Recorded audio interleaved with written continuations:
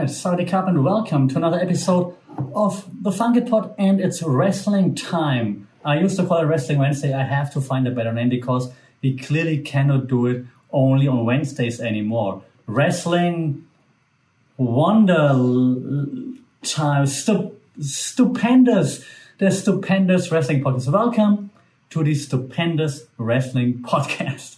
Why am I saying stupendous? You probably know that because during the Royal Rumble and all the time now when WWE announces WrestleMania, say it's the most stupendous event ever. And I actually Googled the definition of stupendous, which means like super mega awesome and so on. But for non-native speakers, I'm not sure how it is for native speakers, but for non-native English speakers, and there are a few across the world, I believe, for non-native English speakers, stupendous sounds a lot like stupid. Like it sounds like it's super mega stupid. If I wouldn't know what stupendous means and you say stupendous, I think that's the exaggeration of stupid as a non-native English speaker. Just saying. So stupendous WrestleMania sounds to me like super stupid, which, to be fair, might actually be true in the end. But hey, who are we to judge? Who am I to judge as a non-native English speaker? And who am I to judge as a non-professional wrestler? I'm just here to talk about the stories that happen in wrestling events and that come out of the wrestling that we're watching. And well, there's been lots of wrestling to watch these past few days, of course. And the main thing that we have to talk about, of course, the main event of all the wrestling this past week, of course, is the Royal Rumble. And there's been like quite a few intriguing moments, I believe. One of which was, of course, the Universal Championship match between Roman Reigns and Seth Rollins, which actually, from a story point of view, was like facing off two bad guys, two heels facing off against each other, right? Now, who can out-heel the other? And of course, Seth Rollins in the head of Roman Reigns quite often. They just think back to the WrestleMania when he cashed in the Money in the Bank on him. And now he was in his head. And then the last promo before the Royal Rumble, Roman Reigns said, I can forgive you for whatever you did, but I can never forgive you for breaking up the Shield and what you did back then. And Seth Rollins now at the Royal Rumble event comes in with the Shield gear on, the Shield theme music, and walks through the crowd. WWE, so you can do storytelling. Why don't you do it more often? This was fantastic. It was perfect. Even me, as someone who's not that high on WWE as of late, I thought this was fantastic. The match also was really good from a story point of view, not just the action, but from a story point of view.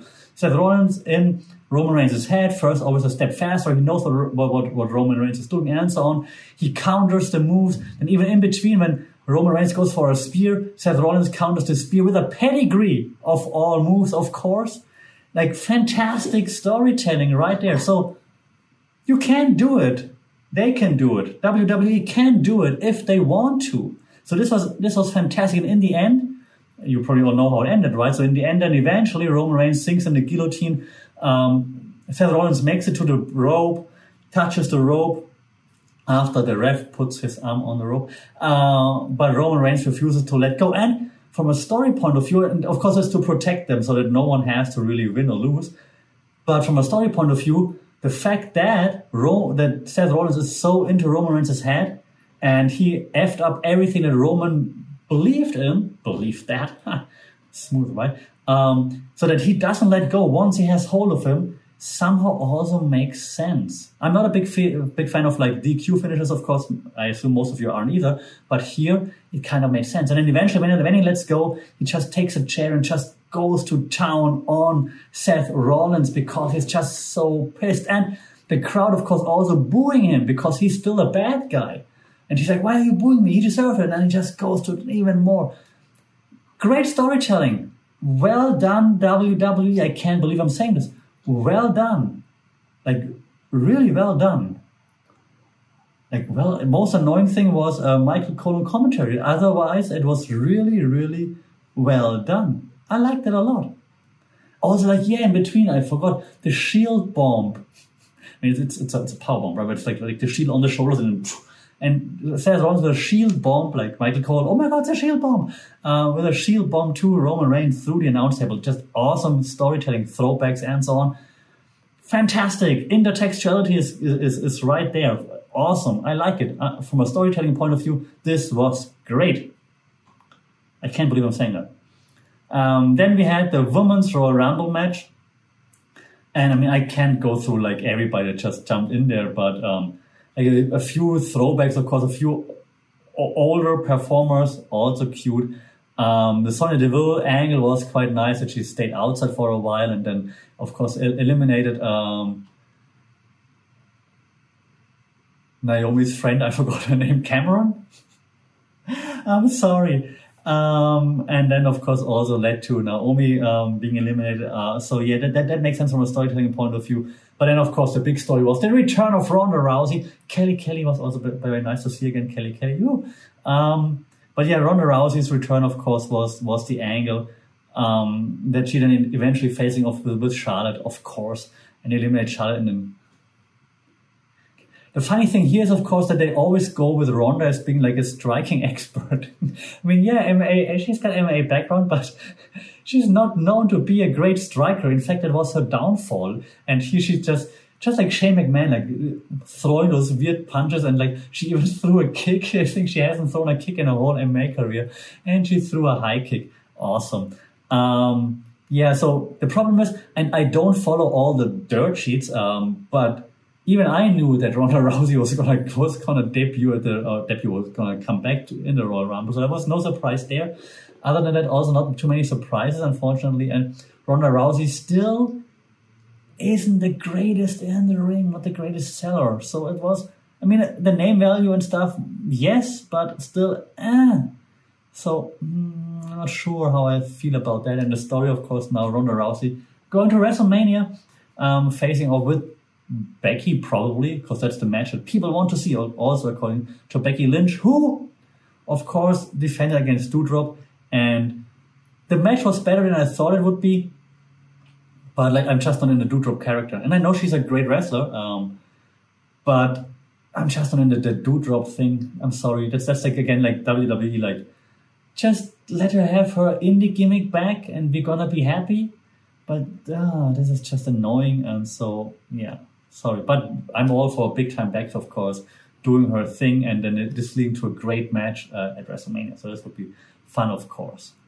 The WWE Championship then between Brock Lesnar and Bobby Lashley, better than I thought as well. Bobby Lashley is often now surprising me in a positive way, which is fine. So the beginning was just like, okay, Hurt Lock, and then it's it. But he's got a few nice moves, and like he can tell some stories now. Here then, of course, the ending was again the story where then Brock Lesnar was F5ing Lashley, and then Lashley hit the referee on the way down, or the ref is out, so the cover can be counted. Then Roman Reigns spears Brock Lesnar, and then Lashley gets the cover and becomes champion once again. Which, of course, then led us to know what's going to happen in the Men's Royal Rumble itself. Now that Brock is lost here. And, of course, that Paul Heyman betraying Brock Lesnar by handing the belt to Roman, and Roman hitting Brock with the belt once again before Lashley can cover. That's an intriguing story. Weird story though. Like why didn't Heyman interfere when Rollins was facing over with Reigns? Why didn't he help Reigns back then somehow? Or why did he wait until that moment? Because actually Lesnar had won if he wouldn't have hit the ref by chance. So there was nothing before. Weird. So now if you say we planned this, how do you plan that Lashley hits the ref on the way down? Weird. Intriguing a little bit to see, like, because, I mean, it's Paul Heyman. Paul Heyman's going to find a way to explain that stuff. But yeah, so intriguing story to see what happens then. Then we had Miz and Maryse versus Edge and Beth Phoenix. Yeah, it's done. Let's move on. And I love Edge, of course, and I love the Miz too, actually. But let's move on. Then the Men's Royal Rumble match. Yeah, so there were some fun moments, like when Like Shane McMahon came out on like it's like number 27 or whatever. Like Money, Money, Money was kind of fun. Bad Bunny was 27. Bad Bunny getting better than any other celebrity, of course. So good on Bad Bunny for that. Has some nice moves also. Then of course gets eliminated by the surprise return or the surprise entrance of Brock Lesnar. And of course Brock eliminates just everybody, but this was just too obvious. No surprises, nothing special. Kofi Kingston didn't do anything awesome because he just botched it. And I mean, it's fun to have surprises or like a surprise, but Shane McMahon and Bad Bunny like as the final four or whatever. That was just terrible. I mean, of course, it's gonna be. It's like understandable they want Brock versus Lashley at WrestleMania, but there was another way to do this, wasn't there? Like I'm not happy, not a happy camper, and that's the thing. Like it started nice, like the championship matches were good to really good, and then they f it up with like the men's Rumble. Like that's annoying because this should be like the fun part. And the story out of this, like, okay, Brock Lesnar versus Lashley is the story. That's the main story coming out of the Royal Rumble. We had this story before. Nice. Nothing changed. Like the belt changed, but nothing else changed. Most intrigued I'm by like what's Paul Heyman gonna explain now? Like that's the annoying. Okay, let's talk also about the other wrestling stories that came out of AEW, of course. We had AEW Dynamite Beach Break and also the Rampage Beach Break. And yeah, that was fun. That was pretty fun. And we had the TNT title unification ladder match, which was amazing. One of the best ladder matches that I've seen in a while. Sammy Guevara versus Cody Rhodes. And you can hate on Cody as much as you want, and I hate on Cody a lot. But he was selling, like he was taking bumps and spots here. So, yeah, congratulations. That was a fantastic ladder match. Like, of course, then the cutter from the ladder, like jumping from the rope on the ladder onto the next ladder, cutting Cody down and like crossroads from the ladder. Like, it was really fun. Yeah, great ladder match by Sammy Guevara and also by Cody Rhodes, of course. So, yeah, we have to give Cody Rhodes some props here. He was selling very, very, very well, and I did enjoy this quite a lot, to be honest. We then had the 2-on-1 match, Wardlow versus some jobbers. Wardlow ran through them, of course, whatever. No story. I was just showing that Wardlow is like the machine, and that's when he's going to turn on MJF, and it's going to be fun, of course. Then we had the trios match, Inner Circle, Demogorgon, Chris Jericho, Santana and Ortiz versus 2.0, Jeff Parker, Matt Lee, and Daniel Garcia, of course. And Santana and Ortiz were not happy campers with Jericho, of course. The tension before, they're like, we don't need you, man, we can do this by ourselves. But eventually, Jericho assisted. He was on the outside. They wouldn't tag him in. He was like down from the ring and then would just add the Judas effect, I think, on Jeff Parker. As he ran through the ropes, and then Jeff Parker falls backwards, and then I think Santana or Ortiz pick up the victory. So that's an interesting story. What's going to happen now with the Inner Circle as Santana and Ortiz turning on Jericho? Then who's Jericho going to team with to take on Santana and Ortiz? This is going to be interesting. So I like that. Then we had CM Punk out there, and he said, I'm dressed to fight with MJF's scarf. And MJF comes out, has his own scarf. MJF runs down the crowd and so on. He's fantastic on the mic. Seriously, by now, much better than CM Punk. Because CM Punk is getting a bit stale, not super boring, but a bit stale by now, because it's like doing the same things over and over again. But yeah, so the story is that they're going to fight next week in Chicago. And then, of course, they eventually attacked CM Punk and beat him down. So that's why MJF feels comfortable that he can take him on in Chicago. What else do we have? We had Layla Hirsch versus Red Velvet. And I like Red Velvet a lot. But sometimes they make her do stupid things. Like, I mean, they tell her to do stupid things. But I really like Red Velvet's style, like fast-paced. She's like fit, like fast and so on. So I like this a lot. Not a big fan of Layla Hirsch, to be honest, while she hits the moves quite well, but sometimes she's just slowing it too much down, in my opinion. But yeah, it was fun for what it was. And then, of course, Layla Hirsch then continuing to attack Red Velvet until Chris Statlander comes down. So, because she's friends with Red Velvet. So that's, interesting also to see, like, just what's going to happen next. Also, of course, the win came by holding the ties by Layla Hirsch. Yeah, but it never goes really anywhere. That's a problem with the women's division a little bit, even though they do have the skills, of course, or would have the skills. Some of them, most of them. Then Sammy Guevara comes out, has like the cards again, says like how awesome everything is and so on. Yeah, nice. Then Britt Baker's out there, TMD, just running everybody down, saying like she's still the number one. Then Nyla Rose comes out and says she wants Ruby Soho next. And really don't let Nyla Rose speak ever again.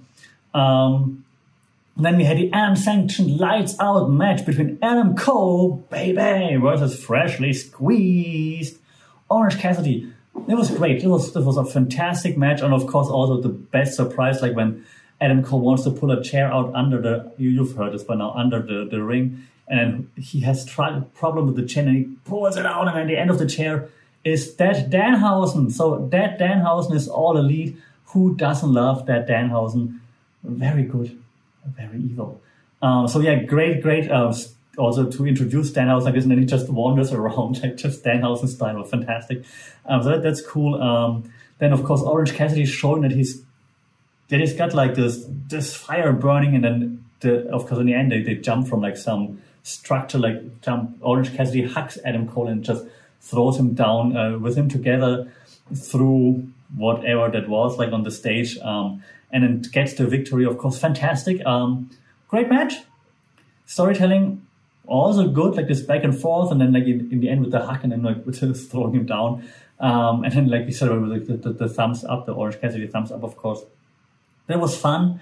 That's not going to be over, of course. And there were too many people involved with the best friends. And then, of course, like Kyle O'Reilly and so on. But that's going to continue, I believe. But that was a fun match. You don't get that much out of it storytelling-wise because they're probably going to stay intertwined somehow, but it was just fun to watch. And, 1-0 now for the best friends. And then Rampage, of course, continues with the beach break. I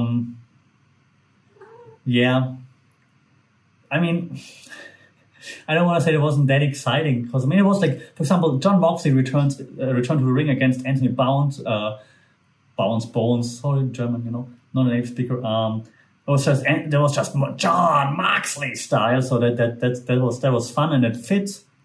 And now of course Moxley is back in the mix and just want to climb the ladder again, of course. So that was fun. He was very intense. The ref had to warn him a few times and so on. So that was fun. Of course, Jon Moxley takes the victory.